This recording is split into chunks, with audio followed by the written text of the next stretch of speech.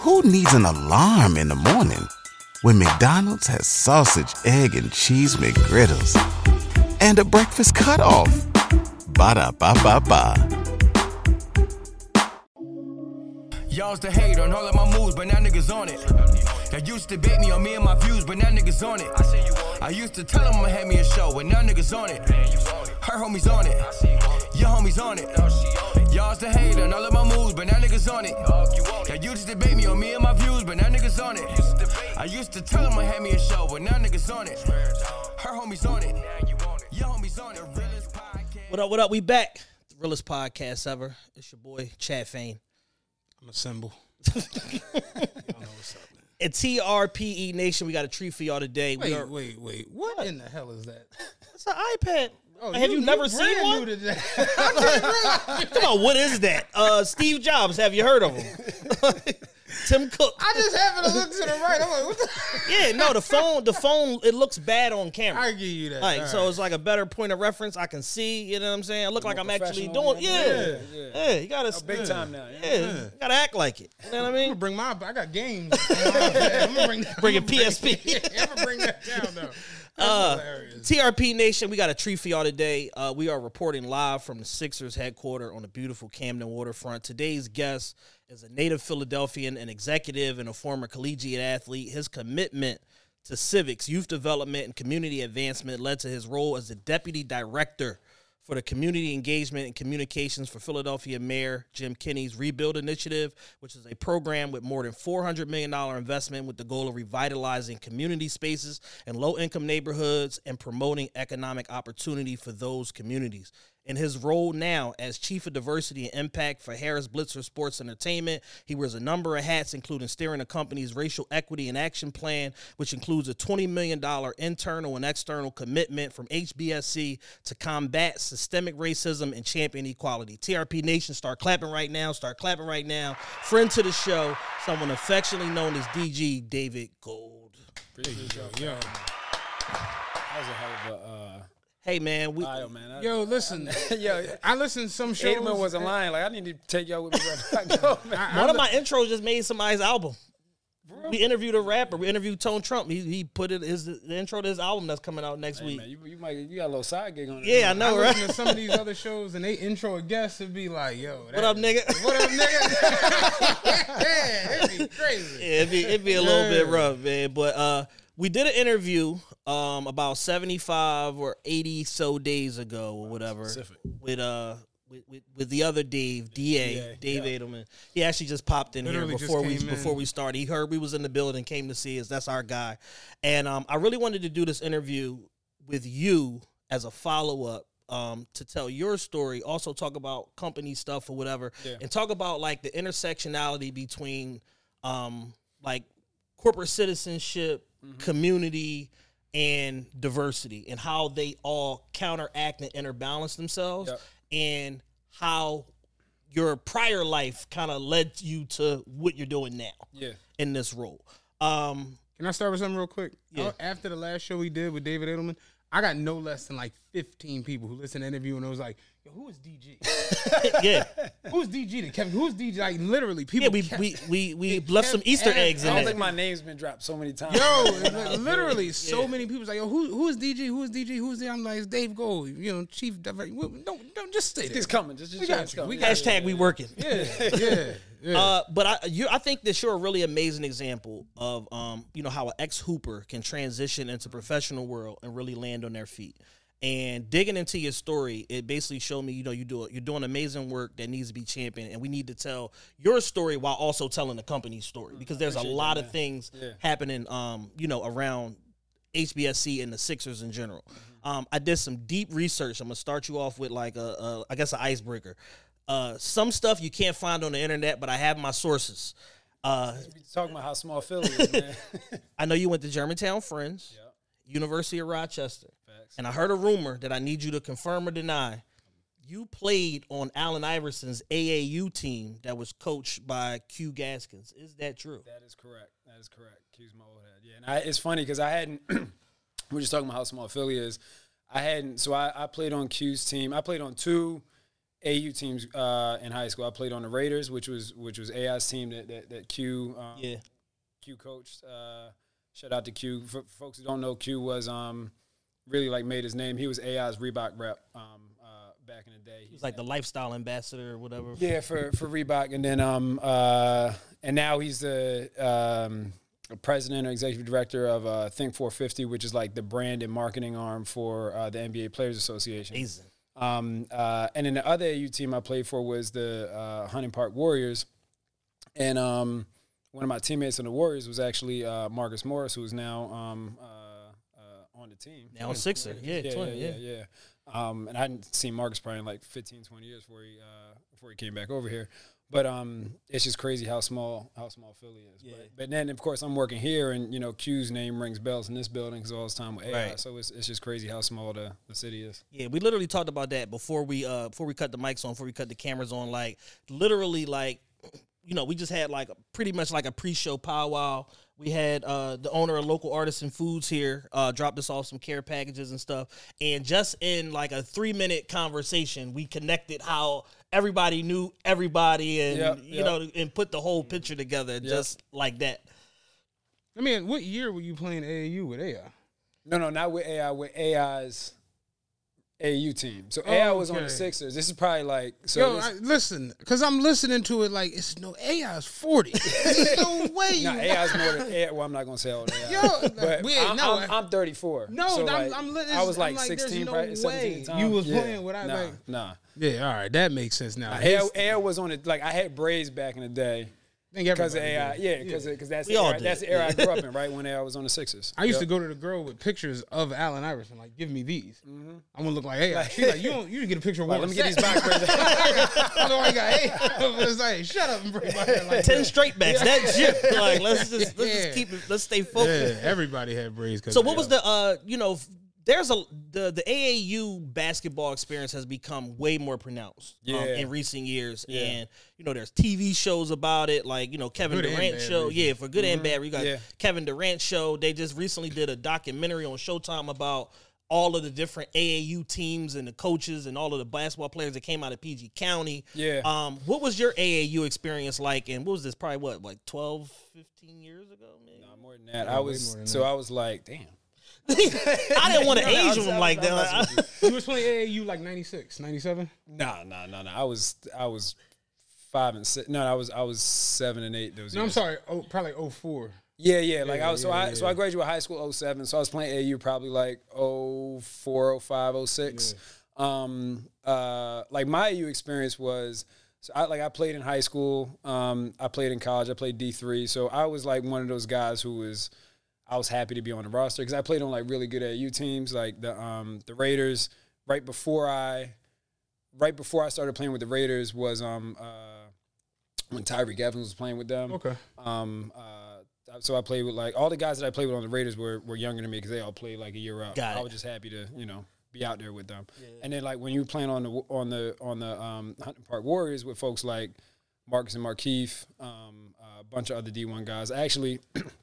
Our player development coach, Jason Love, who played at Abingdon Friends and played at Xavier, played overseas for a while, played with him. Andrew Jones also played at AFS and at Penn State, like Scoop Jardine, Rick Jackson. Like, so got it. I was just like happy to be out there. But it was like AAU back then was, I think, it was starting to become a bigger business. Like I remember I went out to Vegas one year with the Raiders. That was the only year I went out to Vegas, which back then was like the big. Right. There was it was the Reebok Big Time Classic. I think it was like Adidas Super 64, and I forget what the Nike tournament was called. So this is before Nike Eyeball. Yeah, it's before EYBL. Yeah, so because like Vegas, it was the one weekend in Vegas where all three. They were all there at the same time. Yeah, but depending on which circuit you were on. That's whatever tournament you were in. Now it's like I can't even describe to you what it's like now, just because it's like a mini NBA in and of itself. Really. Exactly. And like youth sports has become much more of it's just, I think all sports have really evolved and grown as like an industry and a business. And like youth sports has definitely been like a big piece of that. And I think there's some things that are really great about that. And there's some things that's exactly. like, so some stuff that's slopes. Exploitative a little bit about it. Like we're identifying kids in 6th grade now.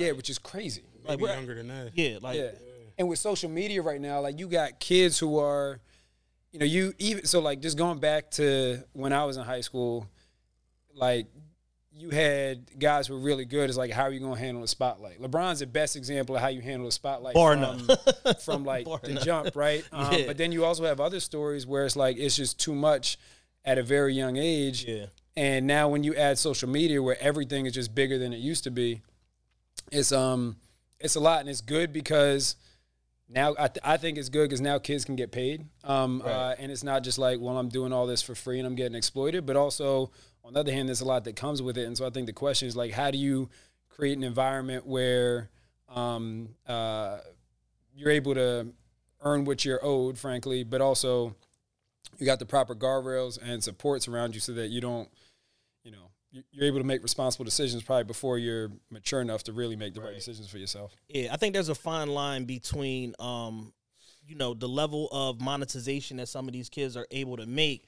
and then the responsibility that comes with that level of monetization and almost like putting you in an adult's role way earlier than you're, supposed to be. Because essentially, like, if you're a 5-star or 4-star basketball player, you're the breadwinner of your family, even if you in 10th, 11th grade, because of the presence of NIL money and sponsorship and all of that stuff. So it kind of like can change the family dichotomy a little bit also. And if you're not in a real grounded situation, then you can have a lot of problems, a lot of tentacles. Yeah, yeah. And again, like even back then, you already had people who were like, oh, I think this kid's going to be big, so let me try to, attach myself to him or her. Well, mostly him just because, especially back then. Upside, like women's sports weren't the same as what they are today, and there's still a lot, of catching up to do.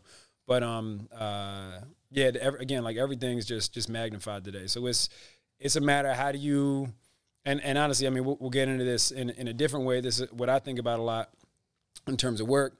But how do you make sure that like opportunity is created, but also in a way that's really productive for everybody and responsible? And responsible, and it's not destructive because it has the opportunity to do that. Like you wanted to say something? No, I was just more so thinking about like, damn, that's something you don't really think about. Like we watch these videos of these kids. Remember the other day we was watching? We watching a junior who's doing the Aaron Gordon dunk in game, taking on his. It's just things PKs do also today. It's crazy. Insane.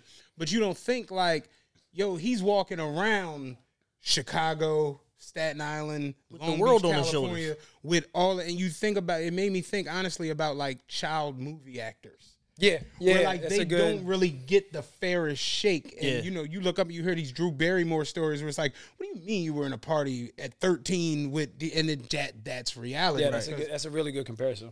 So and to be fair, if you fizzled out back in the day, you were almost allowed that. Where now, think about people almost use fizzle out stories as like fable. Like you don't go out like Where back in the day, it's like if you going to the league didn't happen, you were allowed to just go get your job, get your degree. Like people are being used as a cautionary tale, but it's like there's a real person and real people that are affected on the other side of you just telling this 60-second story on TikTok. And I've seen them do that with like all the way up to collegiate stars who didn't go to the A, and they'll like almost like play this man, and then you look and it's like, oh, he on a car dealership. And it's like, you got a good-ass life. Right.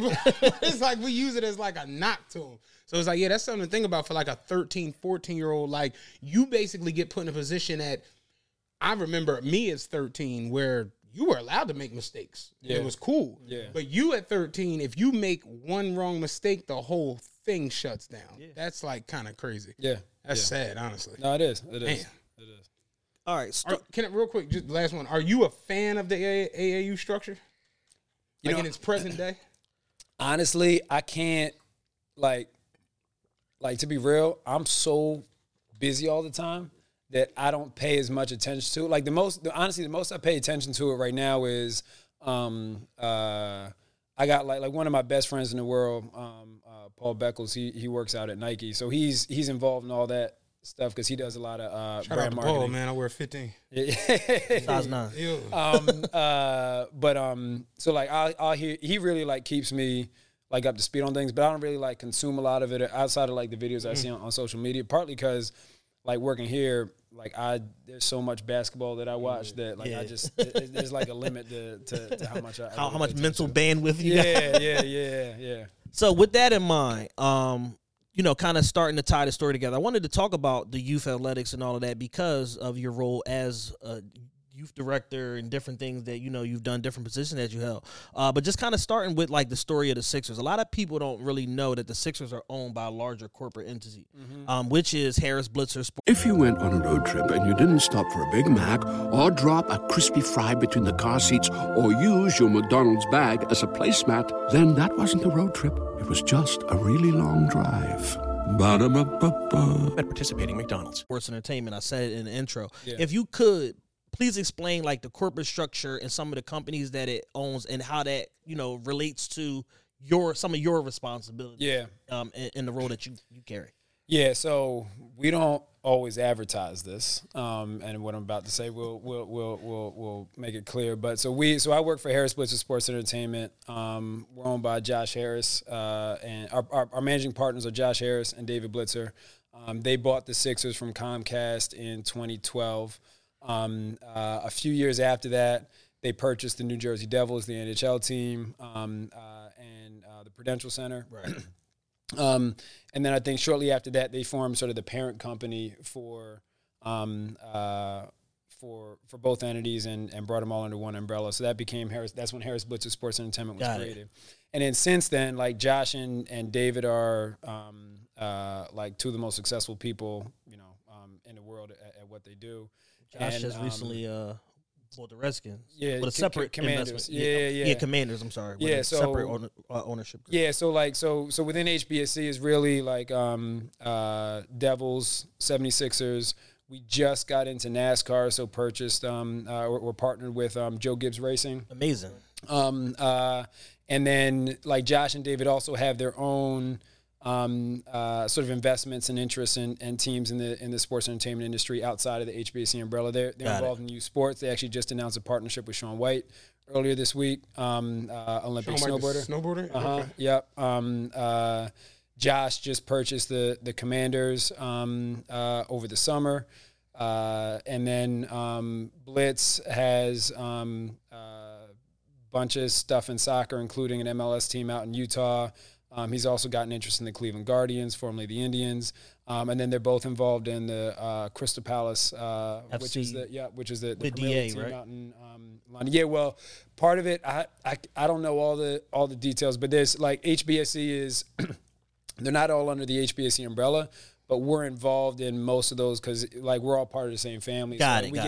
We get tapped to help out and support and collaborate in different ways. So for me, most of my time, as I'm sure we'll talk about, is spent on the 76ers, a lot of it with the arena, as I know DA talked about last time. But like me and my team, technically we are across all of HBSC. Got it. So that was my follow-up was, with such a robust number of holdings, employees, responsibilities, how do you divide your time, between the individual companies and decide, like, what takes precedent? Or is it just kind of like any given day scenario? Yeah, a little bit of that, a little bit of the latter.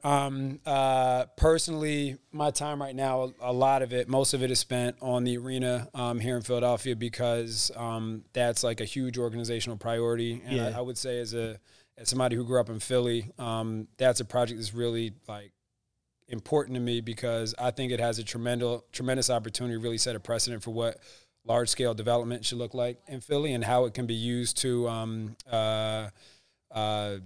really to spur more economic opportunity for communities of color that typically aren't at the table for things like that. But to your question, like it's like we try to establish key like platforms and values and programs that are consistent across all HBSC companies. So like one example of that is a program that we launched back in 2020 called Buy Black. And that is a program that we're really proud of. It's so like a little bit about the sports entertainment business. Part of our business is like sponsorships and partnerships, just like y'all, right? Like right. You guys have different partners. We have partners. You go to a game and you see, us promoting Penn Medicine or Chick-fil-A or Toyota, or whoever it may be.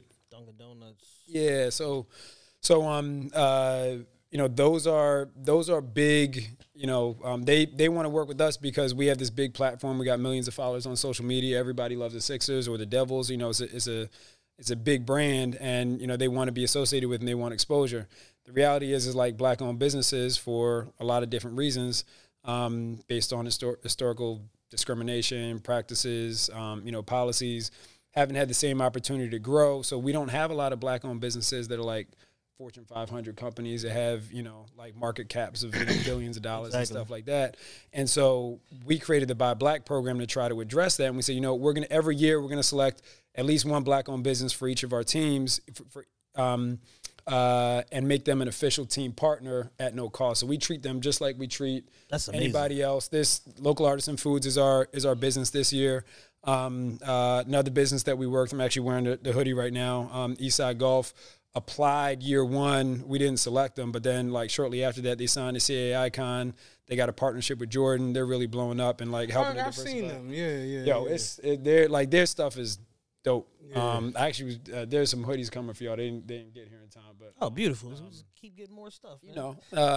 But they like that's they actually have come back and are helping us present the Buy Black program this year and offering mentorship and things like that to some of the businesses, given that they've actually really blown up on their own to their own credit. So it's like that's an example of something that we're doing across all HBSC properties because like the consistency in how we want to approach business, and really like my team's mission is how do we work across all of our different verticals to leverage what we do on a day-to-day basis to like have a positive impact in our community. So that looks different depending on the day. And I have, while I'm like off playing in Arena Land, my team is really like making sure the trains run every day with things like Buy Black and other stuff. I think that, everything that you just said points to how real economic development takes place and how a company can go from being, very micro or very, locally centric or whatever to having this wide reach and becoming macro within their local market. And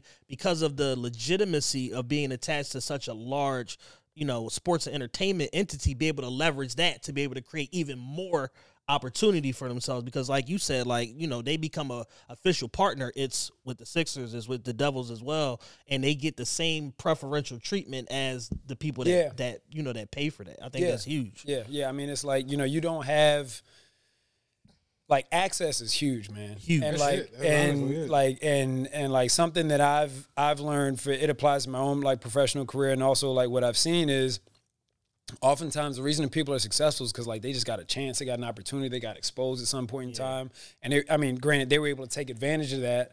But like if you never get that exposure, you never get that opportunity, like there's only so much you can do to create that yourself. And that comes from having money sometimes. That comes from who you know, whether it's professionally or personally or like where you come from. Yeah. And so like a lot of what I see our team's role is, given I get to, like, I have the privilege of serving in this role, like in the C-suite of like one of the, I would say like fastest growing and I would say well-respected sports and entertainment companies in the country, is how do I help create that access so that other people have the opportunity to benefit from this platform? Because look, a lot of companies want to do business with us. They want to be associated with our brand, and I'm just trying to do the little things that we can to help right some of the wrongs of the past that have created a lot of the economic disparities that we see in our cities and in the country. Let me ask you this, because I feel like the people with the who is DG? How did you get here? Like, you started in corporate, right? No. I actually, like, it's funny because I grew up in Germantown. Went to college in Rochester, like Chad was saying, and when I was coming out of school, I knew that I just knew I wanted to do good. My mom was a teacher; she taught at Germantown Friends, where I went to school. My dad was a union organizer and then a leader, and I was like, I don't really care how much money I make. I just want to make sure like I'm in a position to give back to the communities that I came from, because I saw a lot of the disparities that both like a kid growing up in Germantown and going to a school like GFS, where like GFS, the tuition to send a kid to school as a senior in high school at GFS is actually more than the median household income and the zip code that GFS is in and that I grew up in. So like I saw like this crazy disparity between what kids I went to school with had and kids that were in my neighborhood. And then also like from a personal standpoint, I grew up in Germantown. My mom grew up in like West Baltimore. My dad, white guy, grew up in Westchester, New York. And I also saw just like the different sides of my family, like very like literally white and black, the opportunities they had, whether it's like college, shit that my family on my mom's side had to deal with, whether it be like substance abuse, incarceration, et cetera, et cetera. And so, yeah. So like that was like that's always been seared into my brain just based on where I come from. And so I was like, I want to do something to like I'm wired like if I see a problem, like I want to fix it. Right. Yeah. So so I was like, what I want to do in my life is I want to see how I can fix some of these disparities. So I came out working in the nonprofit world. That was a long way of saying I came out of school, wanted to work in the nonprofit world. I worked at a research and evaluation nonprofit coming out. Got laid off like a year afterwards because it was like during the Great Recession and funding was like really slim. Okay. And then I went to work at a foundation, the William Penn Foundation. From there, I went to work for the city for the Mayor's Rebuild Program, like Chad was saying. And then I got here because our COO, Laura Price, I actually came over to this. Actually, it's crazy. I was sitting in this room that we're in right now in probably like 2017. I was working for the city. We were trying to raise money for the Sixers. And, damn, I just realized it was actually the exact room I was in. So I'm sitting here pitching Laura, the team president at the time, and the head of the foundation to fund the rebuild program that I was working on. We didn't get the money, but like 3 years later, Laura gave me a call. She's like, hey, the head of the foundation is leaving. Like, you really made an impression on me when I met with you. I think you'd be perfect for it. Would you be interested? I wasn't really interested in working in the corporate world because everything I said, but I was, for a variety of reasons, I was like, I'm kind of getting burnt out at the city. Let me try this out and see what it's like. It'd be cool to work for the Sixers, growing up here, being a basketball player. Absolutely. And so I actually came over initially to run the Sixers Youth Foundation. This is like right at the top of the pandemic, and then George Floyd was murdered like a month and a half later, and a lot of things happened that kind of got me to my position there. But that's how I got into the corporate world. Okay. It was never. I actually never imagined I would be in a position like this. Okay. It was never like part of it. It just, kind of fell forward into it. Yeah. I think something that you spoke on that I literally never thought about before, but I thought about it in this moment is that people that grow up in the Germantown section of Philadelphia are uniquely qualified to understand like the dichotomy of like rich and poor in Philadelphia just because of Mount proximity. Airy, Chestnut Hill. Mount Airy, you got. You said you were from Germantown. I so bad wanted to be like, what Germantown are you talking about? Because it's like 4 different. Yo, that's a fact. That's a fact. Seriously, when you were saying, I'm like, you talking Shell Nav? So I grew up I grew up on Haynes Street, like 2 blocks down. You know where the police precinct is, right by Germantown High. I grew up a block from there between McCallum and Green. Okay. Block. So I walked through Vernon Park every day to get to school. Yeah. But like you go 2 blocks over from where I grew up at, and there's like these huge Victorian mansions. Them 2 doors would be $800,000. Yeah, exactly. So literally, living in Germantown, you're 10 minutes from 2 of the most affluent neighborhoods in Philadelphia. Yep. In Mount Airy, West Mount Airy, and then Chestnut Hill. Yep. And then you're also 10 minutes from abject poverty in like Nicetown. In Nicetown and everything else in the other direction. And I really never even thought about that, but it's like, and then, using your school tuition as like a benchmark to say like, yo, this school tuition is more than the average household income of the people that live here. So who's supposed to go to this school? Yeah. One thing I kind of realized though, driving the bus, you realize you take a lot of bet. But you think about the schooling issue where it's like, just look at the 27 and the 9, right? Mm-hmm. 27 and 9 goes out, go up Roxborough, come out of Roxborough. Mm-hmm. The 27 and 9 in the morning is bringing predominantly black kids up into Roxborough to go to Roxborough and Saul. Right. And then they're leaving out of Roxborough with predominantly white kids to go to Roman Catholic. It's crazy. And I used to think about that all the time. Like, yo, the bus is going up in the morning, packed with black kids and packed with white kids coming out. Yeah. So it's like, it's always like that. Like, the school be in this neighborhood, but it's a whole different dynamic for who's actually going to the school. Absolutely. Yep. Yeah. Yep. Yeah, when you said it, I thought about it. Like, what Germantown did you live in? It's funny because I was talking to, who was I talking to the other day? Somebody, I forget who it was, but it was he went to King. No, he didn't go to King, but he grew up in Germantown. So Germantown would have been my public high school. King would have been his, and he was like, I think he went to Roman, and he was saying that he was like, yeah, man, like whenever I started getting in trouble, my mom was like, yo, you want to go to King? Yeah. Because this is the other option. And unfortunately, some kids have other opportunities. Like I was very fortunate to have an alternative. There's a lot of kids that don't, and that's a whole conversation about the public school system and the underfunding of it and the economic segregation and the racial segregation of our city. But again, those are all the things. Who needs an alarm in the morning when McDonald's has sausage, egg, and cheese McGriddles and a breakfast cutoff? Ba-da-ba-ba-ba. That like I saw growing up, and I was like, "Yo, this is fucked up." Mm-hmm. You know what I mean? Right. Like somebody got to do something about this. And I mean, not that it's like I'm Superman, but like I want to be part of the solution to help make sure that this doesn't like. Yeah, some of the things that go on and we just exist in and be like, how is this like part of this? Yeah. Like, how is this even going on? You try to process it, but it's one of those battles where it's just like, I'm one man. Like, how, you know what I mean? Like, so I get that. Yeah. So when you came over here, you basically came in to run the Youth Foundation. Yeah. And then through the pandemic, George Floyd, everything went.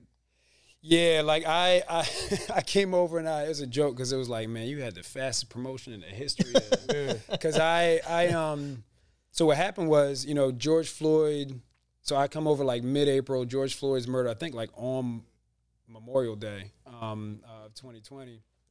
So I'm only here for like a month and a half. Y'all remember that time, like all of a sudden, everybody cares. World about got turned people. on his head. Everybody's putting out, statements about, we support black people. Black squares on Instagram. Yeah, all that, right? Like that was a moment, right? Like, that was a very specific moment. We were having a conversation the other day. Remember when the NBA got with the jerseys? Mm-hmm. It was like, man, I'm trying to watch the Lakers. Who was wearing this 23? Like, what the NBA live is going on? Who's Equality 44? That time period was crazy. Yeah. So that's the environment that I came in here. Also, like working completely remote. Like I'm at home this whole time. This is during the pandemic, which is a really weird time to join a new organization. But so we put out a statement that week, just like everybody else did. And then, like, to their credit, Josh Harris and David Blitzer, and also I got to shout out EB, Elton Brand, our general manager, because he was also having conversation with Josh and Blitz, like, yo, like, this isn't just, like, I experienced this stuff, and I'm like Elton Brand, college All-American, NBA Rookie of the Year, NBA All-Star, general manager of the 76ers. I still experience this type of stuff. So conversations like that, I think, really moved Josh and Blitz, and they were like, well, we want to, like, we're not going to put out any more statements until we actually do something about it. We want to do something. Then the question was like, well, what do we do? Right. And my professional background is very unique relative to a lot of my colleagues, just because, like, as I was saying, I didn't grow up in the sports and entertainment industry. And so I find myself sort of leading the conversations internally among, like, our staff leadership of, like, what are we going to do? And my big thing was like, yo, at the end of the day, we're not the United Negro College Fund. We're not the NAACP. We're not a, social justice or civil rights organization. Like, we're a sports and entertainment company. But there's a lot of stuff that we can do. Like, why don't we focus on what we do really well? Right. And then, like, figure out how we channel that to do good. And so I ended up being the one to pitch, like, the plan to Josh and Blitz, which was a $20 million philanthropic commitment. But then also this commitment to really, like, leveraging our business operations to do good with, like, the, racial equity and diversity, equity, inclusion lens, both for our staff but also within our communities. And my role was created to sort of oversee that work, both the philanthropic commitment and sort of like the practice. And I was really adamant about structuring it like that because I knew that like we were in a very specific moment in time. And so my goal is like, how do we institutionalize this practice into the DNA of the company? So it's not like 1 year from now when we don't have all this energy and excitement on racism, frankly, and social inequality. Like, how do we make sure that this like really holds? And unfortunately, you see a lot of diversity positions that have like people are resigning. All the programs and promises that people made are like starting to wither away. And you know, my team has grown over time as opposed to shrinking. And I think that's a big testament to the work that our team is doing. It's also a big testament to leadership from DA, Josh and Blitz, Tab Brown, who's our CEO and my boss, to making sure that this is something that, you know, we're gonna continue to be focused on. Yeah, one thing I will say, like, at least from the outside looking in, I like the stance and the position that the Sixers organization seems to be on. Just the work with Pastor Carl, you know, different things. Even down to like it just, even me and Beth were talking about it, like just how down to earth everything feels now. It doesn't feel, you know, like just historically, there's always been like a barrier between us and management ownership of these large corporations where you don't know these people, you don't see them. And I was telling her, like, what I expected from Edelman was totally he's a real one, man. Super real one. Pulled up in an Uber, Travis Scott's on. What's up? Like, we drinking? I'm like, all right, like straight up. But there's always been like a, you know, just that invisible barrier of like y'all are over there and y'all exist over there and we don't see y'all or deal with y'all, you know, ever. Yeah. And to see what happened, like we just made the joke, the awareness jerseys and the, you know, spirit jerseys and all these different things, and that went away. And I remember even Phil Jackson took a lot of flack, but he was just like, I'm not really a fan of the NBA right now. Because he's like, I don't want to see all this junk because that's not why I'm here. And people took it the wrong way. And I'm like, he's not wrong. It just kind of got overplayed because it's like in a couple of months when y'all go back to not doing this, now what? And he can't say that also because because of his history and the posse. Like he has a checkered past when it comes to like caring about anything other than like just basketball. Yeah. So, but like you said, now we're at a point where, you know, we're removed from it. You know, it's not a hot topic anymore. But it's like what's being done, and I think the Sixers have done a very good job to where I'm like, yo, I can see me being, I can be a fan. You know what I'm saying? I could pull the trigger, be a fan. Like just because I like the internal and going to the games and actually you go and you meet people and you talk. You in the lounge and just this person is here. You talking to this person. You just like, and it's like a fun thing to be around now. So, I mean, I appreciate that because that's the goal. Is like again, like we're talking about how small Philly is. My whole career has been here. You know, HBSC has grown. I've, you know, responsibilities in different markets, but like this is always going to be home. And like in Philly, like you can't go anywhere without knowing somebody or knowing somebody that knows you.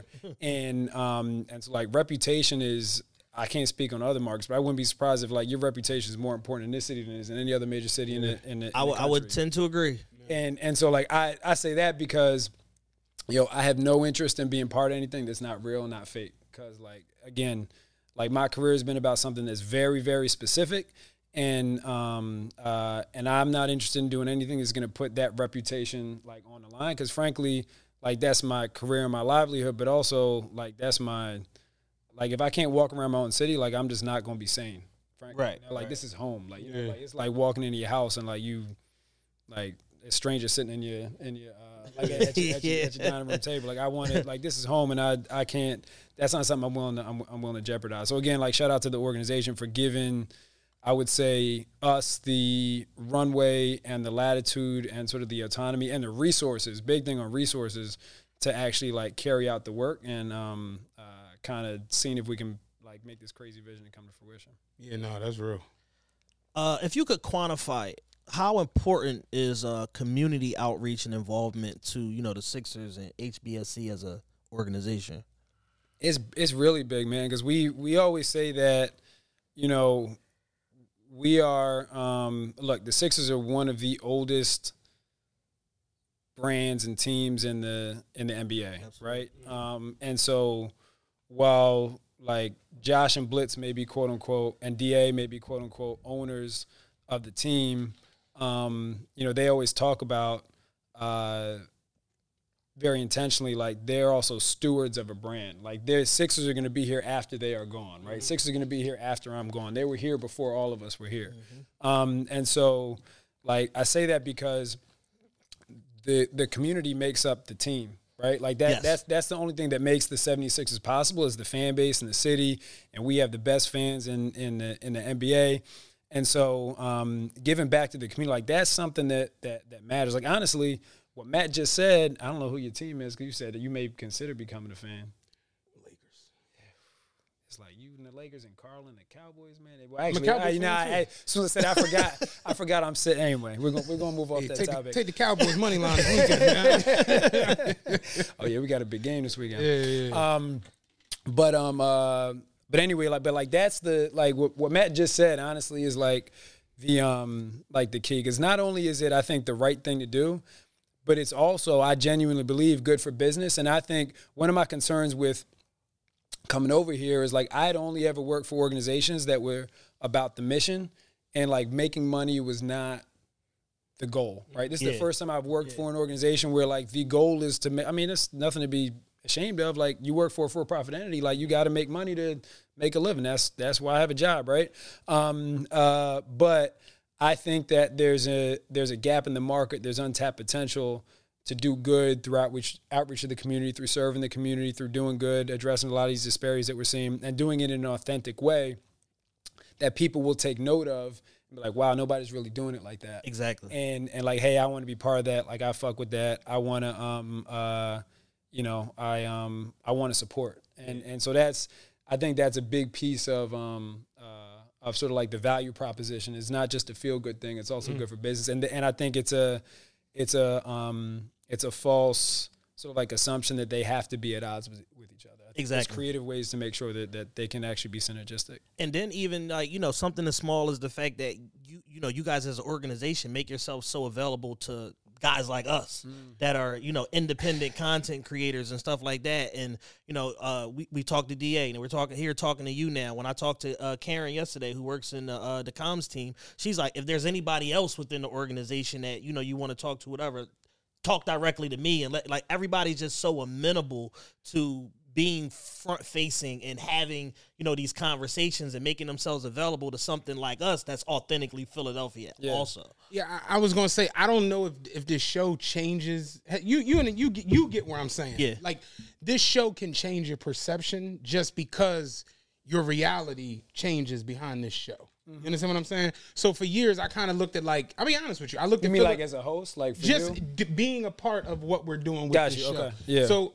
for me, for years, the Sixers, it was kind of just like, like you go with Kevin to a game and just like, Spectrum, big finger, phone finger, like, you know what I mean? Oh, I got you. Yeah, like back in the day. And they didn't win anything. And then when Iverson came along, it was like, man, we love AI. So that made you, and then Pat Croce is, cheering, and hip hop. Me and Jules had a thing that Pat Croce was hip hop, because we never seen him in the same place ever. Like, we used to joke like, yo, that's Pat in that suit, man. Like, but yeah, like it was like a cool, fun thing to be around, but we didn't know the inner workings of the Sixers and what was going on in the organization. So now, fast forward, us with this show, and I'm a Lakers fan, Cowboys fan, but I'll be honest with you. That's crazy. I'm a Cowboys fan, like lineage. Like, I've been one for years, but I don't really like them anymore.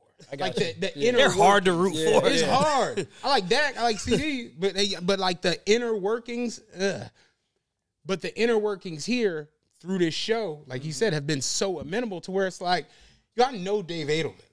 I know Dave Gould. You know what I'm saying? It's like, I've been here for the season ticket holder thing where you meeting people and we out on the floor shooting around. It's like, I haven't done that with the Cowboys or the Lakers. So it's just, the show has changed my perception, and going to all these games, sitting on the floor, joking around with Doc, joking around with this person. I remember we was going back and forth with Paul Reed and all these different,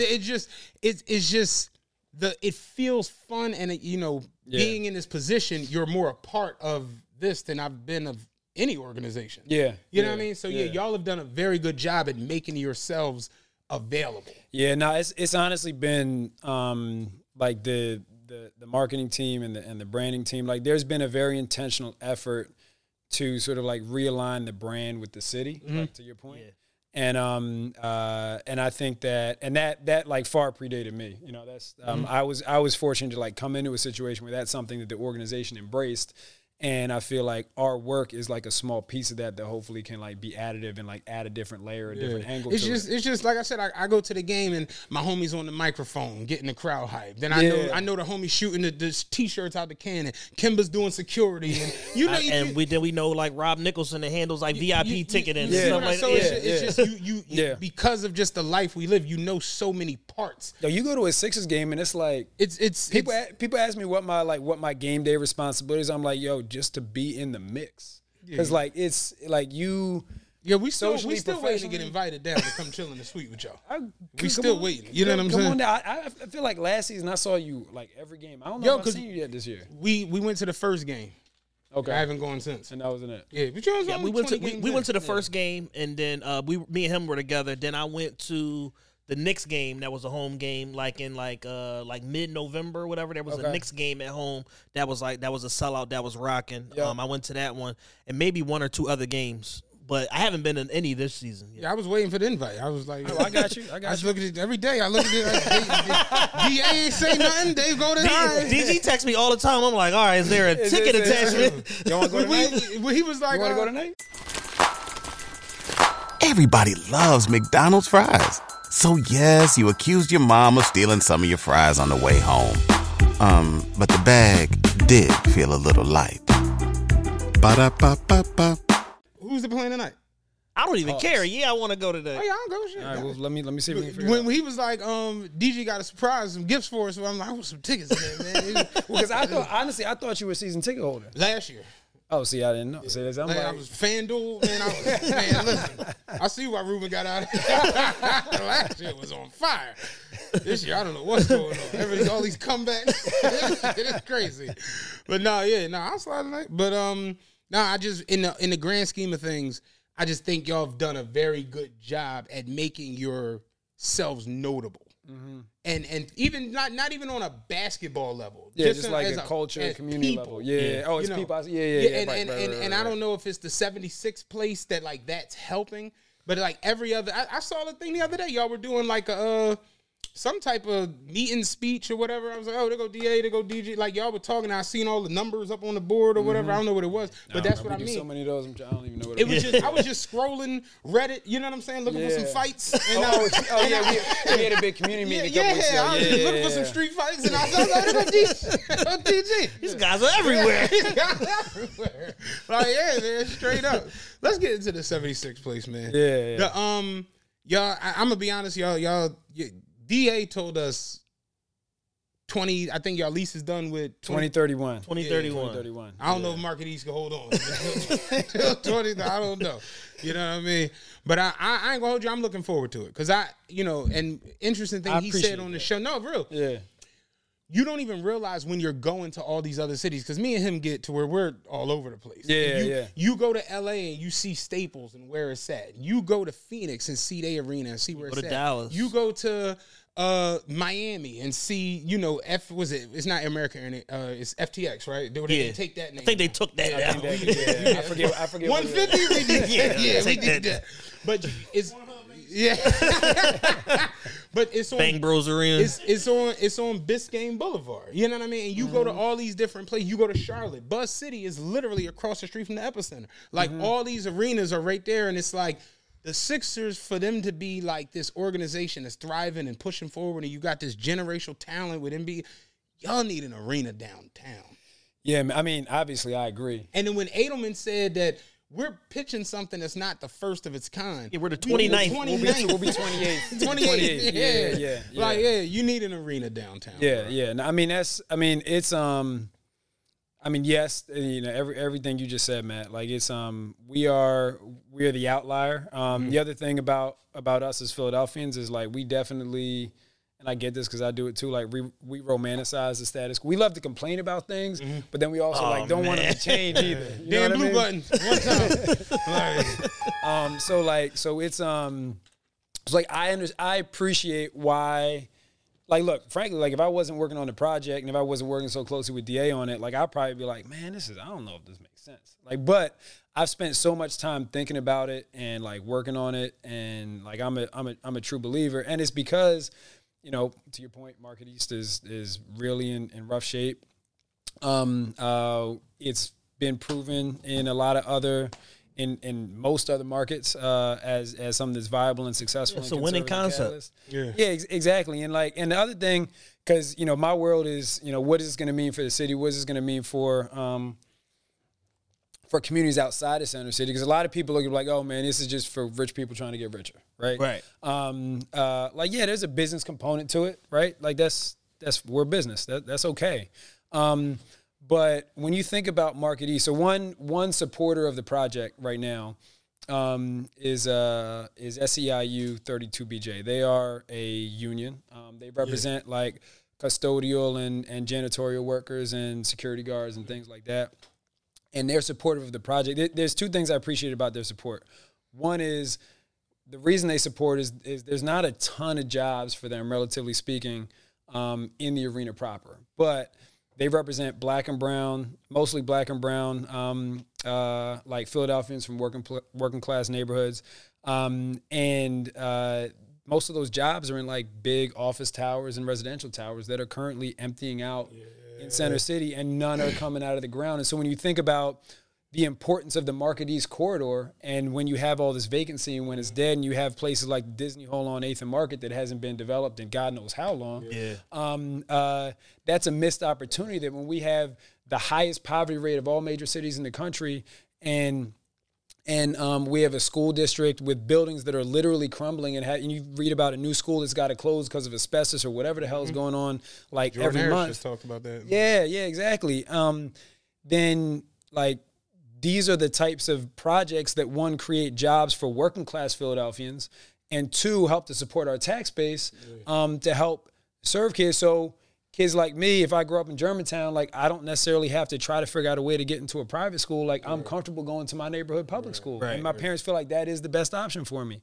And so like, I think a lot of people don't necessarily connect that to, like, they think about it of like, you know, this is like a money grab or a land grab. Like, no, these are the types of projects that actually help make a city thrive and help make the people, give opportunities for people in the city. And like SEIU is an organization that's very progressive politically, and a lot of people wouldn't think that they support it, but that's why. And I commend them for them thinking about it in that way, because it actually is something that is, there's more that needs to be done to make sure that it supports communities of color and lower income communities, which I'd love to get into, but like just putting it there does have a massive positive impact that like we have to acknowledge and talk about and figure out how to embrace. Yeah, I went down a rabbit hole one night on.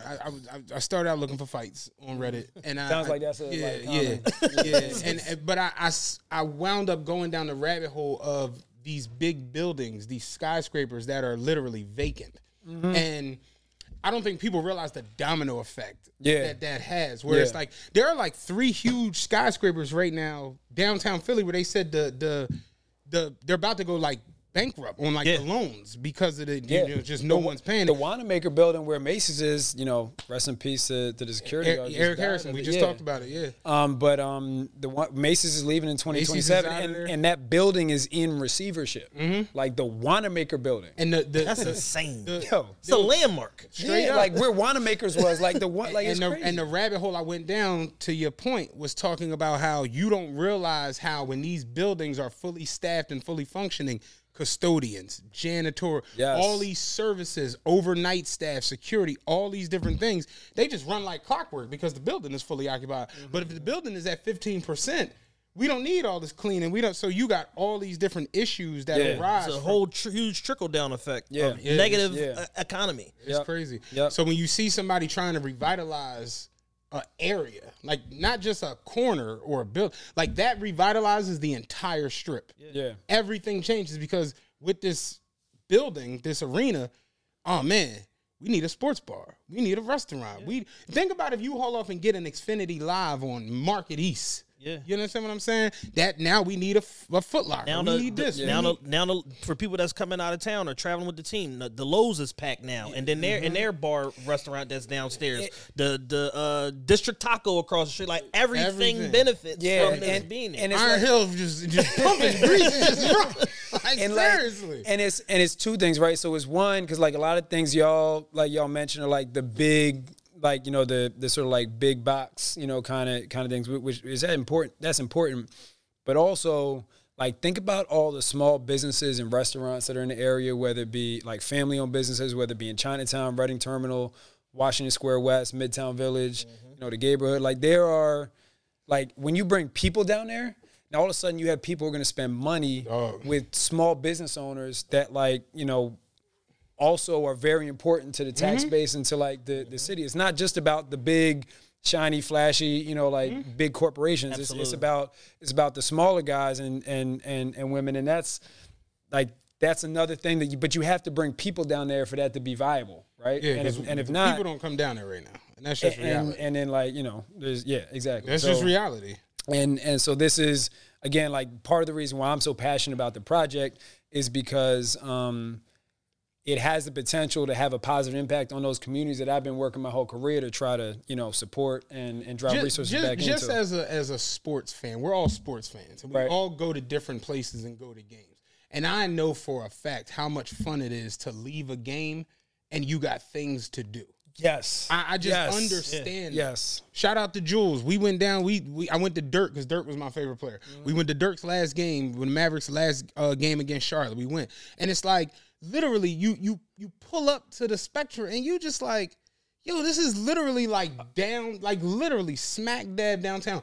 We got done in there. We left outside and walked across the street to a party going on in a bar at the Epicenter. Hookahs, bada, and it's just like literally the arena right there. Like walked across the street. Yeah. And it's like, that's the kind. You think about Atlanta. Think about LA. It just, that's kind of what you want. You don't want your night to just drastically go off of a cliff. What's it like leaving a Sixers game right now?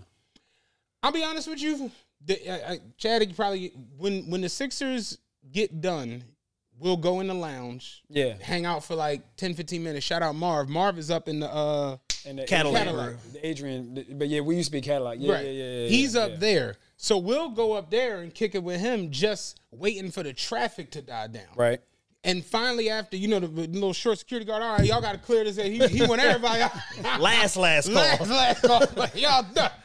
He kick everybody out. Come down the elevator. By now, the parking lot done died down. I come down. I live in KOP. Hop on 95, and I'm home to the crib. Yeah. That's just a reality. No, and like how much more fun it is if like you don't have to look. You may wait for traffic to die down, but now you can go out to go get a drink. You can go do wherever. You in Center City already. To be all the way fair, it increases ridership on the public because even public transit. Even he was saying it like, yo. Again, coming from KOP, like I'm down here tonight, so it's like that's why we use like the game. I'm like, shit, sound good to me. Say less, say less. So Pete, coming from King of Prussia, like on nights where we go into games, and I like being there I want to see the fire and all that. Like so, you gotta leave. We gotta leave at 4:30, straight up to get down here. DA was like, man, I got on every regional rail possible, 30 minutes. So we got to slide in our presentation.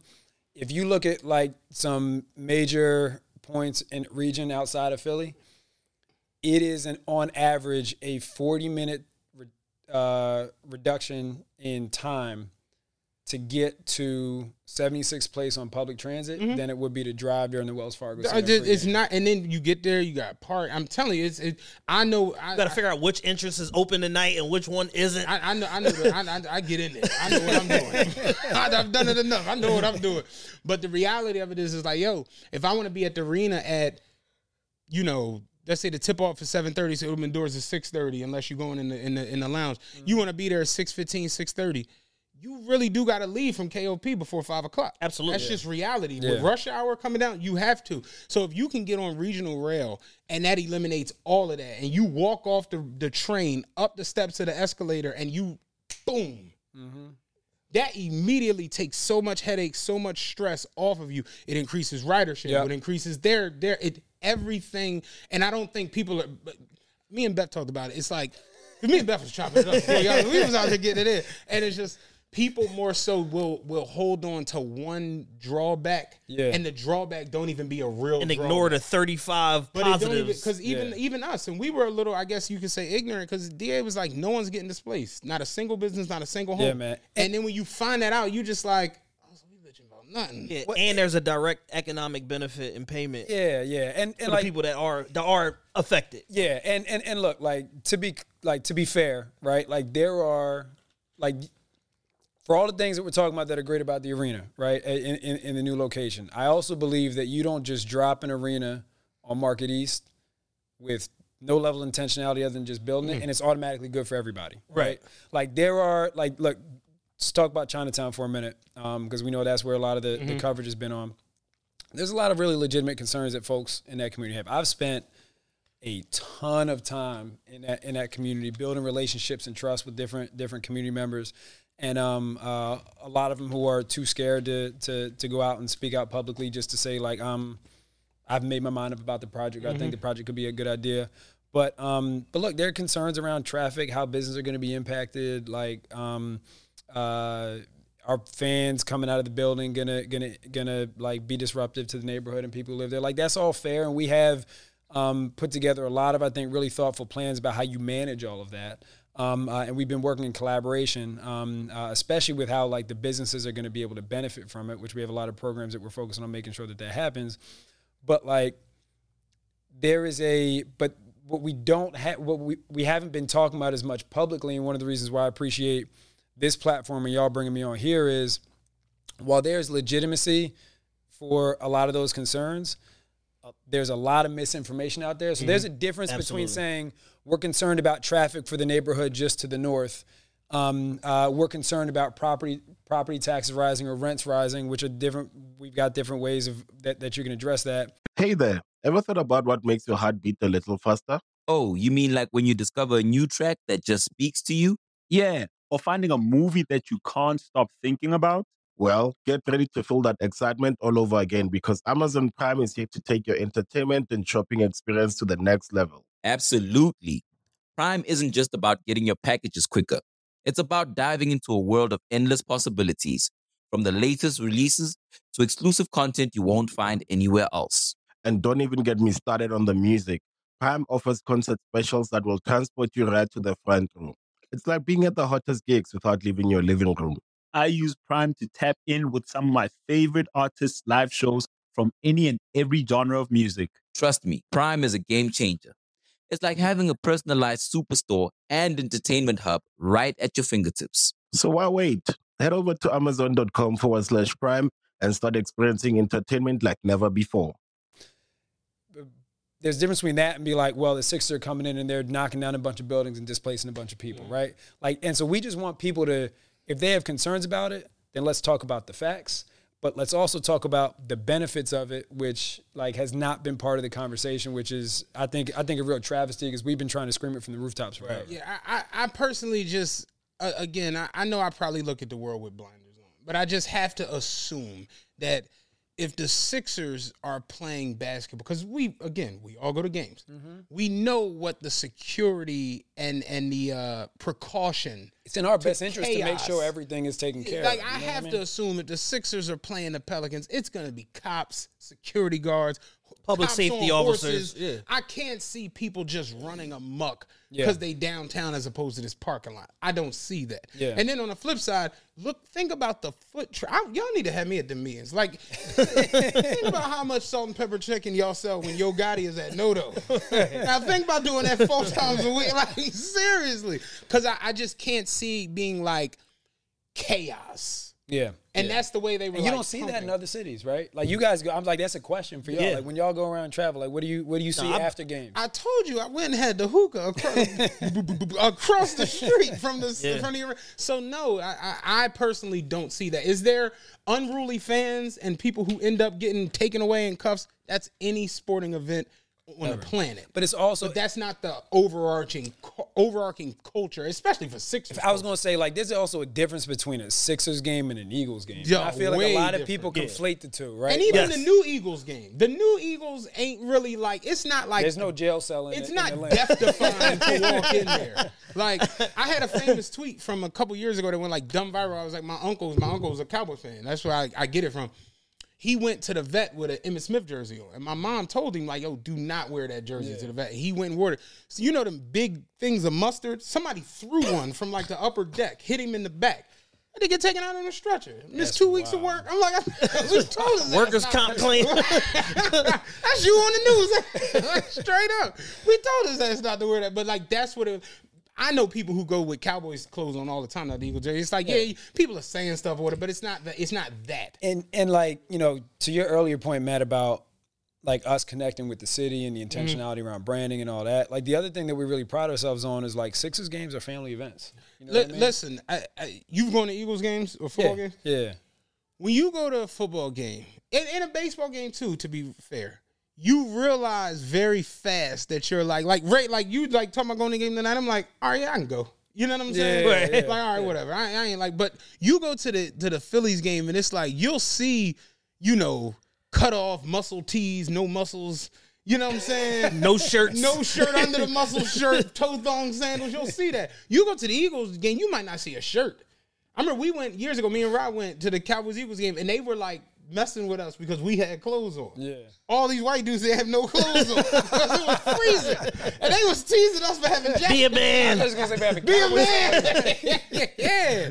But when you go to a Sixers game, everybody looks good. People are mad. You like you said, family. People show up with matching outfits with their kids, and it's a way laxed experience. And everybody's there just to look good, have a good time, be seen, talk to people. That's not the element. I'll give y'all two This ain't a soccer game. I'll give y'all two post-game scenarios from me being at basketball games in other cities. I was in Atlanta. Sixers played Atlanta on the road. This is March 2019. Because that was a good game. Trae Young hit the game-winning shot or whatever. I think it was at that game. Yeah. Playoff game 2 years ago or 3 years ago? It was like the season was winding down. It was like March 23rd or something like that. Okay. Meek Mill had a concert the next day. Got you. Sixers played the Hawks, and it became an unofficial Philly weekend in Atlanta. Unofficially. Yeah. And something really slick that they did at the Hawks arena, they have VIP parking. Like, so if you sit courtside or AA row, whatever like that, they have VIP parking for like maybe like 45 or 50 parking spots or whatever that are like first come, first serve. So getting up there, I go around a little circle, boom, I identify VIP parking, I pull in, boom, I'm in the arena in 5 minutes. Leaving out, I'm out of the arena and I'm at STK in 15 minutes. Getting from out of there. And this was a Saturday primetime game, 7 o'clock, 7:30 start, whatever like that. I'm in STK 15 minutes after leaving the game. Staples Center, matinee game on a Sunday. They played, I think, the Spurs. This was in 2021. Sunday game, matinee. Getting in was like a little weird because they were like redirecting traffic around, but I got around the traffic, got into the building in about 30 minutes, got out and back onto the highway, 20 minutes. And this is a downtown arena with LA Live is here. All of this stuff around it. It was very simple, very easy to navigate and get in and out of both of those scenarios compared to what I go through now at the Wells Fargo at a Sixers game. That's right. I'll say this, I guess the scenario, John. Last year, I got so hyped up on Ja Morant and Desmond Bain. Like those that became my favorite backcourt to watch. So I was like, oh, they had a game against the Pelicans. Now, of course, this is when Zion's going to play. I'm like, damn, I should go down to that game. So wound up, me and my wife, we get down there. We stayed in the hotel. Now, granted, this is Memphis. You know what I'm saying? So it ain't much. But it's right down there, right? Like a couple blocks from the river. The hotel, when I tell you. That big Bass Fishing building. You come out the door of the hotel. FedEx Forum is as close as that is. Like, I'm not joking. Like, literally, it's like walking across the street to the joint. And then Beale Street is literally the next block. 3 blocks over. So it's like we left out the hotel. Now, granted, the Pelicans were staying in our hotel too. And I was like, why are they staying here? The dude was like, it's the nicest hotel in Memphis. I'm like, This is as good as it gets. This is 3-star. But we walked across the street to the FedEx Forum. Went to the game. The game was fun, all that, whatever. Come out. Instead of walking back to our hotel, we made a right, went down to Bill Street, make a left, went to BBQs. Now we in there, live music, eating. Yep. And I'm like, this is what, and that's Memphis. Where it's like, that's what it should be. Like, you walk out of the arena, all right, tonight, what are we doing? Yep. Seriously. Like that makes all the sense in the world. And like DA said, for it to be 27 other cities. That's and then it made me think about like the cities I've gone to, like Charlotte, Miami. He's not lying. Yeah. They're all downtown. So I'm totally on board with it. And then again, the misinformation. Once you add in that it's like nobody's getting displaced, no business is getting knocked down. They're just taking a part of the gallery, which already, let's be real, kind of isn't doing anything. It's like, oh, all right, it makes total sense.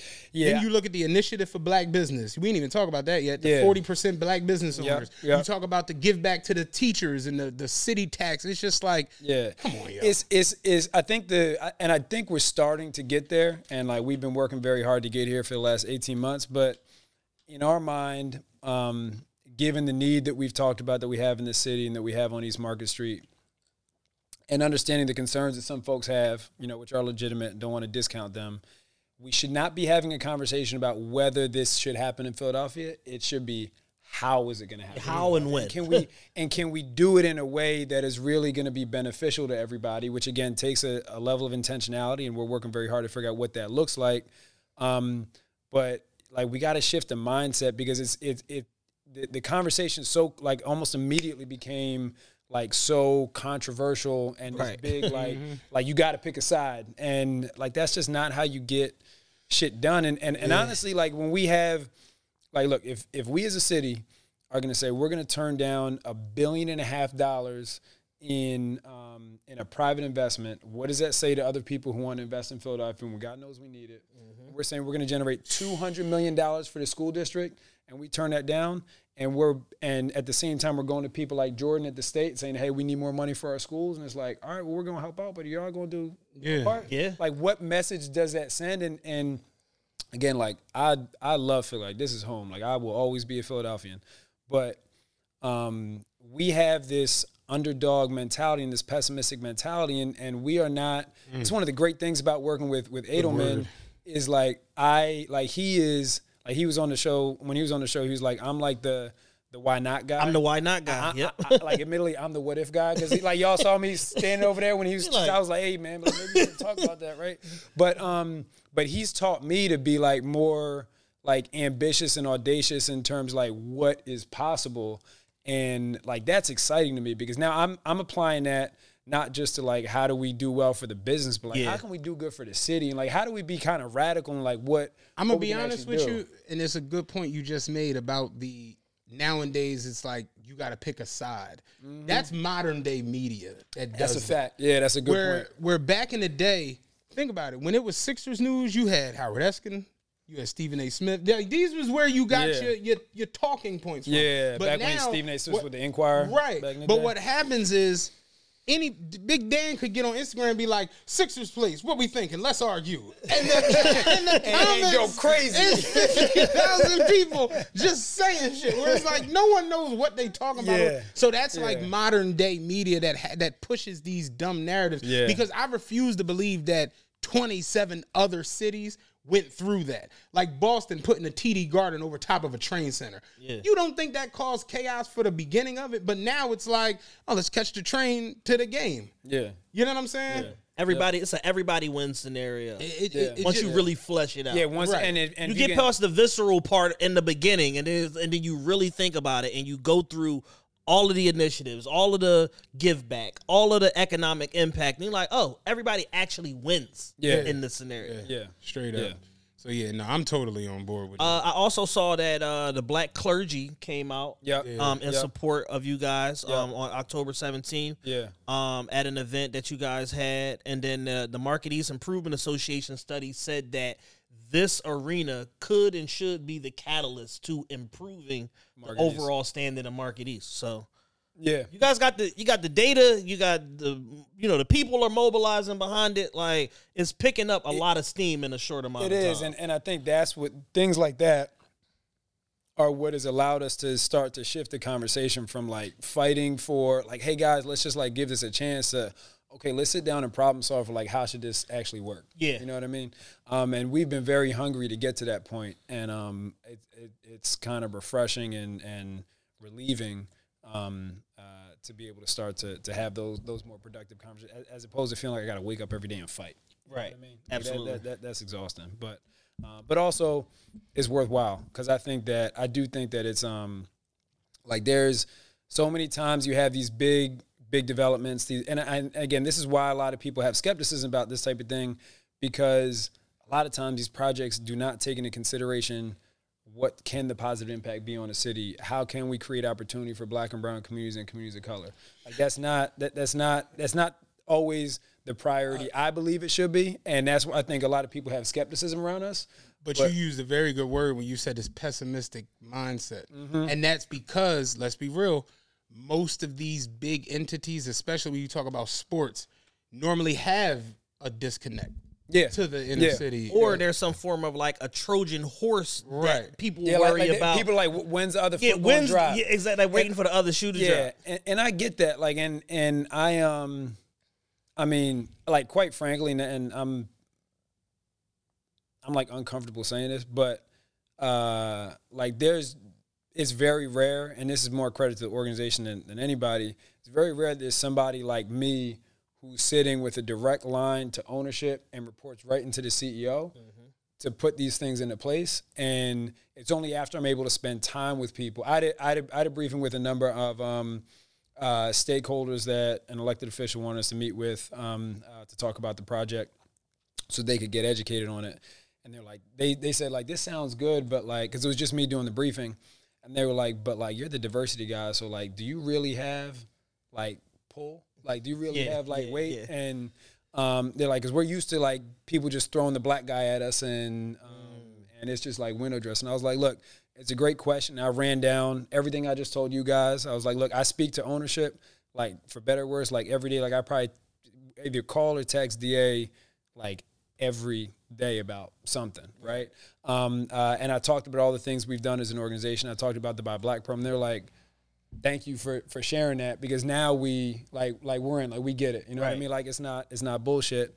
But unfortunately, so often people who look like us are just put in these positions just to placate certain people. Right. And so I also understand that that's something that we have to get over, because unfortunately, not a lot of people are given the resources and sort of like the influence in the organization to put some things in place that are actually going to make a difference. Yeah. No, that's real, man. Yeah. Last couple questions and we can wrap. The $20 million commitment to racial equity, in your role, how do you decide how and where that money is spent? Yeah. And what specific external opportunities that the organization should get involved in? Yeah, so it's a good question. So that $20 million is broken down in a few different buckets. So 10 of that is going to the NBA Foundation, because in 2020, the NBA created a foundation focused on Black economic opportunity. And so every team's kicking in $10 million. So that's half of our commitment. Awesome. The other 10 is there's a chunk of it that goes to our youth foundations for the Sixers and the Devils, and they're focused on youth development opportunities in our communities. Newark, which is a predominantly Black city, and in Philadelphia and the greater Philadelphia area. So our foundation directors lead that. A big chunk of that is the Buy Black program, because we're actually, like, we didn't get into this, but we're actually donating millions of dollars in marketing assets to those businesses, right? Like, that's how big of a deal it is, right? Like, millions of dollars that we otherwise could monetize with other partners, we're giving it to Black-owned business. And then there's another piece of it, which is more so around community development, and that's the piece that's most really discretionary for me. And so I'll give you one example of it'll be public by the time this airs, but there's two projects there that I'd highlight. One is we're making a donation to an organization that actually takes families who are living in Section 8 housing and they are essentially they're building new housing for them, and then they've created this financial product so you can actually use your Section 8 voucher as your mortgage payment.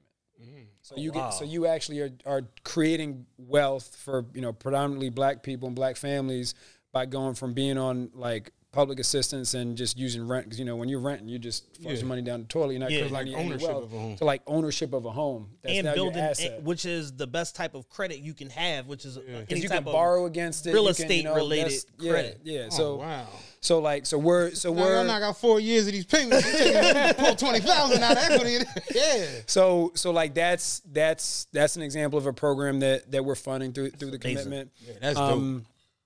Another thing that we're funding through commitment, which is related to the arena, is the creation of an organization called Everybody Builds, which is again, this is credit to DA, but one of the things that we're concerned about with the arena is too often when you have these big real estate projects, Philly is a union town, and the construction industry doesn't really reflect the racial diversity of our city. This is very true. Both from a contractor standpoint and also from a workforce standpoint. I spoke to Catherine Gilmore Richardson about that recently. Yeah, this is something that she's super passionate about, right? Shout out to Kathy. Yeah, absolutely. And so part of the problem you have with that is like the construction industry is very unique in that it's like project based, right? Like you don't have a salary when you're working. It's like you get work on a job and you work on that job from the first day to that job's over, and you got to find the next job, right?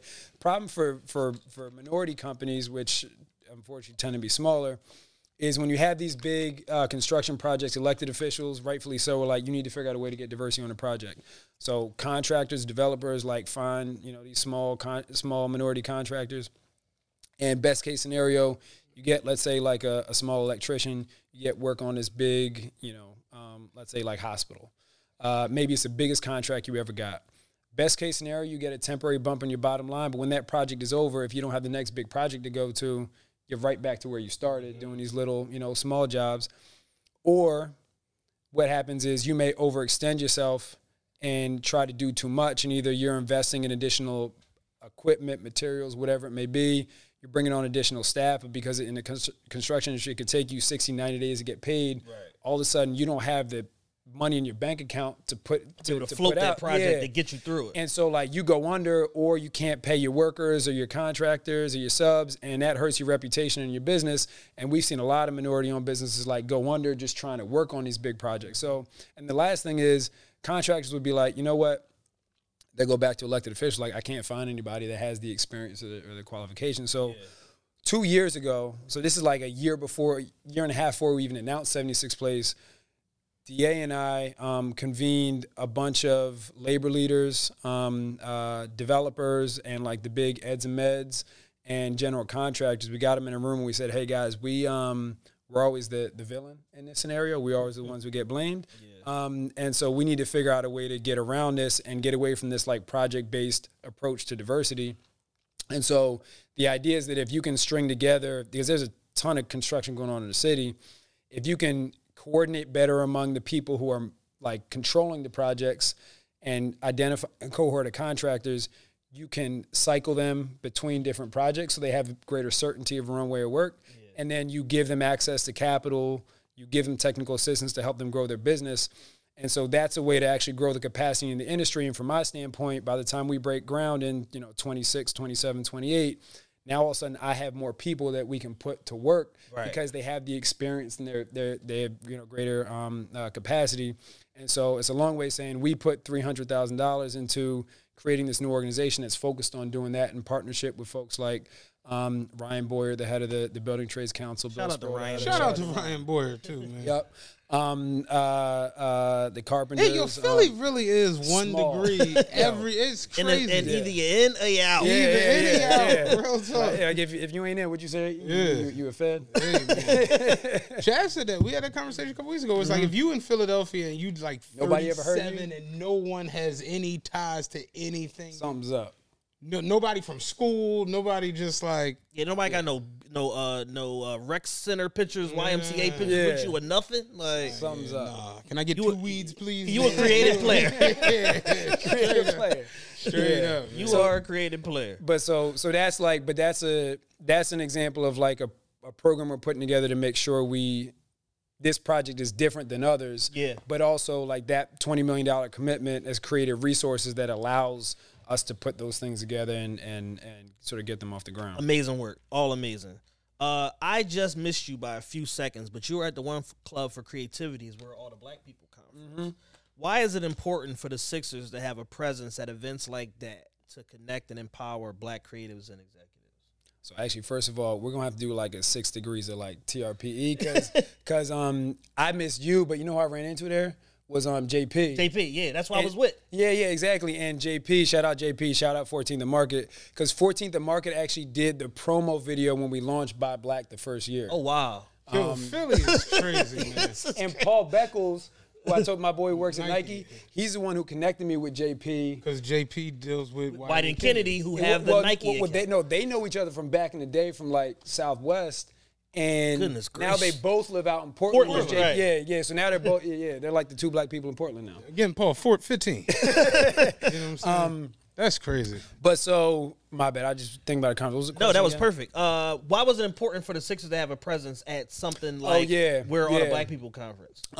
So it was, that was actually one, I think, being able to talk about this work to folks who look like us is important because I recognize that like people are looking for ways to have to connect their experience to their work and how to capitalize on that and how to have the impact they want to have. So I think being able to talk, we were there to talk about the Buy Black program, and then also honestly just to like support Black spaces. And I feel like when you have companies like HBSC, we were there with our partner on the Devil side, Prudential, who sponsors the Buy Black program up in New Jersey. Shout out Prudential. And like to be able to have big brands like that are there to talk about their work, I think helps to legitimize places like that, absolutely, spaces like that. And so one, it was a great conversation we were able to have, but two, I think again lending our credibility and our platform and our brand, like there's tremendous value in that. So anytime we have opportunity to support, whether it's Black, API, Hispanic, whatever, like it's those are things that we look for opportunities to participate in. Yeah. You got some? No. Oh, okay, I'm deep in my. I'm listening. Last 2 questions. Yeah. One, what does being a good corporate citizen look like to you, and how do the Sixers and HBSC execute that vision? Damn. I mean, I would say not to like cop out, but I would say like doing all the things that like we've been talking about. Right? Yes. Like, and I think the best way to summarize it is, you got to move away from like there. Don't get me wrong. There is definitely a place for like turkey giveaways and backpack drives. Like that stuff means. Yeah, I like the energy.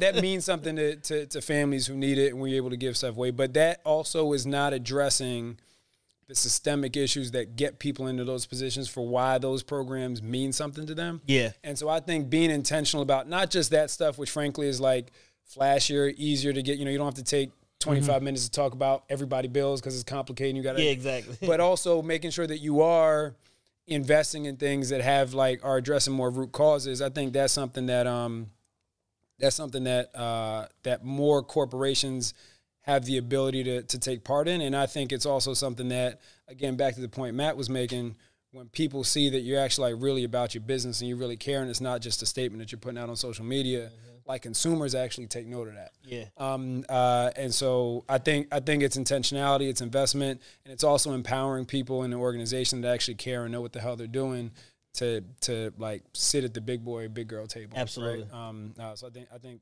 that's probably the best way I can summarize it. It's been an amazing conversation. It seems like you really enjoy.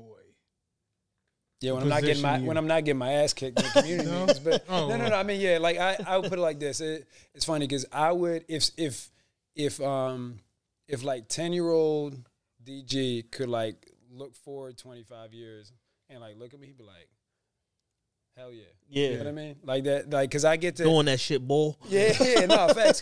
Cause I get to do what I'm passionate about. That pushing like, point shit was cool. But like, yeah. But I also get to do it at like the Sixers. Yeah. You know what I mean? And like look, I'm gonna be at work tonight, walking around the Florida Wells Fargo Center during the Sixers game. Like that's and I'm able to have an incredible impact on my city. I'm gonna be at work tonight too. I'm gonna be drinking reposado. but it's like, but you can, the other thing too is that why I enjoy it is working in the nonprofit sector and working in government. Like you deal with so much bureaucracy, so much red tape. Yep. And right here, it's just like, hey, here's some resources. I mean, obviously, like, I don't have, like, I can't do whatever I want to do, but I have so much flexibility, and my team has so much flexibility to do what we think is going to be right for the company and right in the community that, like, you don't, that's the, if you're in the right organization, like, that's the beauty of the corporate sector is, like, you have so much more autonomy and flexibility than you do in the nonprofit and public sector. So I salivated that because I was, scraping around in the public sector for a while, which is a ton of people doing great work, super smart people, but it's, I was fortunate to find myself in a really dope situation. Well, I'll say, like, to wrap it, I really enjoy where y'all are going. Like, I like the energy that the Sixers are carrying forward. It seems fun. It seems legit. And, this is someone who just historically has never really been a fan. Yeah. You know what I mean? I've liked players here and there, but, like, I enjoy the organization and the way y'all are moving now. By the time 76 Place is built, I'm going to get mad to burn his leg. Hey, man, listen, y'all give me a suite in there? Like, me and Big Dan get a barbershop in there? Wait, no, but real talk. So in 2001, you were rooting for the Lakers over the Sixers?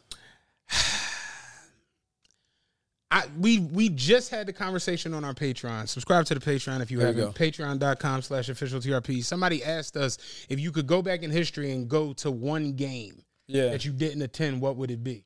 And Chad said it'd be Kobe's last game. 60 points, Jazz. Yeah. And what did I say? The game when the Sixers beat the Lakers in that game one. And step over game. It's just the energy that the Sixers, and it's funny because Irv Gotti mentioned on Drink Champs, him and Ja were sitting, because Chuck was their man, they were sitting behind the Sixers bench. And I rewatched the game recently. I'm like, oh, damn, they damn sure was. It's like they were the only ones going crazy with the Sixers. And I was like, I would have been there because that game just was like, I don't know what it was, but it was just, the energy was just crazy. Yeah. Like, we're going to go into L.A., we're going to beat Shaq and Kobe. Yeah. And that one game, in a weird way, was just like, they got a little mini chip. Like a little mini championship. Yeah. So it's like, in that moment, Shaq was my man and Kobe was my man. But AI was just, I mean, he was a force of nature. How you didn't feel, like, we want to get AI on the show. How you didn't feel AI? Yeah, we've tried every outlet we can to get AI on the show. But Iverson is one of them people where it's like you had to feel that. Yeah, you know what I'm saying, dude. I'll tell you, one, like, there's been a couple moments since working here where I was like, it was like an out of body experience. And a little while back, we had we had like a little promo for the arena. We filmed it up in the gallery. Okay. And Quincy Harris was hosting, QDZ. Shout out Q Deezy. Friend to the show. Yeah. So it was like a kind of a sports center setup. So it was Q was hosting it. It was me and DA, and it was AI. And I'm sitting up there, and I'm like, yo, I'm like really out. Right. Like, I'm really up here, like, hanging out with Allen Iverson, like dude who was playing on the Sixers when I had straight backs. When I was nappy ass braids, you know what I mean? Like, it was so just to your earlier question, like, I do enjoy it because it's like I find myself in situations like that and I'm like, what is, like, where am I? You know what I mean? That's how I feel about podcasts. And funny, me and Beth was talking about it. and she y'all here for like an hour? Yo, me and Beth, because I was here like 2. So me and Beth was kicking it for like a good 30 minutes. And we were talking about like just the dynamic of me. Me and Duff did talk about a lot. We talking about driving covered a lot of ground. That's not my story. We were talking about driving the bus as opposed to me doing a podcast, and just the level of things you can get into and the different situations. Like even the way we met Michael Nutter was just like that would have never happened with me driving the bus. Yeah, you understand what I'm saying? But doing this, you met him, but he would just swipe. Yeah, I met Lynn Abraham, but it's just like you 6 minutes late. You tighten that up, like that's kind of what it was. But just the things you get into and the people you meet and the hands you shake, the elbows you rub, and the rooms you walk into behind doing something you, one, love, and two, you're passionate about. Yeah. People see it and they feel it. And that's what we get with this podcast. Now, and that's a good point, because the other thing that I also want to emphasize about why, like, I appreciate what y'all are doing, and I try to, like, remind myself of this, and where I'm at is we also have the opportunity to show that, like, we belong in these spaces. Mm-hmm. Absolutely. And, like, one of the privileges I had, which I try to, like, be intentional about how I show up, where, like, I code switch I can't not code switch because of the different worlds that I grew up in. But part of that is like, I found, because of where I went to school, I remember when I was at the William Penn Foundation, I'm presenting to the board, and I'm like, yo, I'm really, like, presenting to, like, people who control billions of dollars. Mm-hmm. I wasn't really shook because I was around those type of people growing up. But a lot of us, like, especially depending on where we come from, like, don't have that same level of comfort. Mm-hmm. But it's not because we don't belong in those rooms. Right. You know what I mean? And I think being able to show people, again, back to your question about where all the black people, like, being able to show people, like, no, there's a space for us here. And, like, we don't necessarily have to change who we are to be here. I think sometimes you have to force our way in, and we have to figure out how to get in there. But once you get in there, once you have the credibility, we can start to break down these barriers that people have that, like, you know, you got to act a certain way, you got to talk a certain way just to be in there. Chad, he says, like, us in the political space. Mm-hmm. Like, remember we was having a conversation, like, you always had this, like, look of, like, people in politics, like, almost like some holier than thou type, like they don't mess with you, you don't mess with them. Then you get around them and it's just like, oh, y'all pretty all right. Yeah, and like, and then we get calls and talks all the time. Like last week, we got a phone call like, yo, somebody in this space wants to talk to y'all because, you know, like, y'all are bringing, like, a cool element to politics, especially for the younger Gen Z millennial. Yeah. Like, that's dope. Yeah. And there's a hidden message in what you're talking about advocacy and having people that are willing to steward you through and put you in certain rooms because they know you have the talent to be able to do that. Yeah. And because of, you know, having good advocates and, you know, good mentors and stuff like that, you go in a room full of people that control billions of dollars and you're like, oh yeah, this ain't a big deal. Yeah, exactly. Like I was 24, 25 probably when that happened. But like, I'm only there because my boss, who was, I forget if she was running the foundation out at that point, but regardless, like, brought me in. Right. You know what I mean? Like, and a lot of it is, and so I think also the responsibility we have is, like, how are we also looking behind us and bringing the next generation along and giving them that access too. Absolutely. Final question. You alluded and talked about the fact that you are a C-level executive. You're in the C-suite. You have direct, levity up to, you know, the CEO, the ownership level, and everything like that. What needs to happen the next 10 years to create a significant rise in black faces and C-level positions across all of corporate America? Yeah. That's a great question. One is, I think, like, at the ownership level, I think it's around just, like, creating black wealth, obviously, right? Because that's the only way you get in there. Mm-hmm. I think, secondly, it is around, for those of us who are here, you know, dropping the ladder back down and figuring out different ways that we can bring people. Absolutely. Like, whether it's access, whether it's, you know, just like, you know, giving people game about, you know, here's how you take advantage of opportunities. Here's how you should be going about your business. 3, I think it's elevating, like, the, like, Matt, to what you were just saying. I think so often we'll put people on pedestals. And so it feels like people who are up in the C-suite or are celebrities are not, like, they're not normal, and so it almost feels like unattainable. Yes. Like, well, I'll never be there because, you know, and so, like, normalizing and humanizing people and letting people know that, like, no, you can, like, you know, I'm just like you, or like, I'm over talking to Elton Brandon's office the other day. Like, Elton's Elton's like a mentor and a friend. I've met Elton a few times. Elton's cool as shit. He's down to earth, like unassuming, but it's guys who I grew up playing high school, like playing AU with in the NBA now.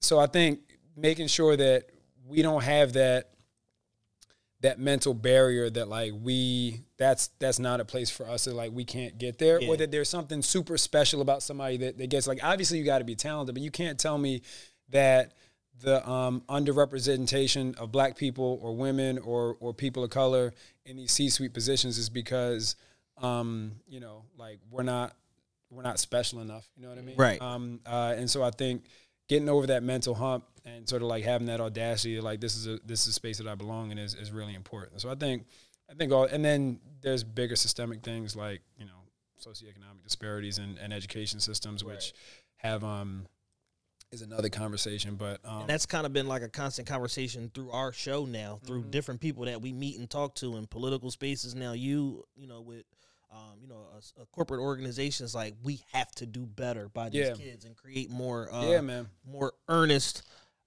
educational opportunities for them to be the best version of themselves. And also I think it's about supporting each other. Like we talked about Ryan Boyer, we talked about Jordan Harris, talk about Elton Brand.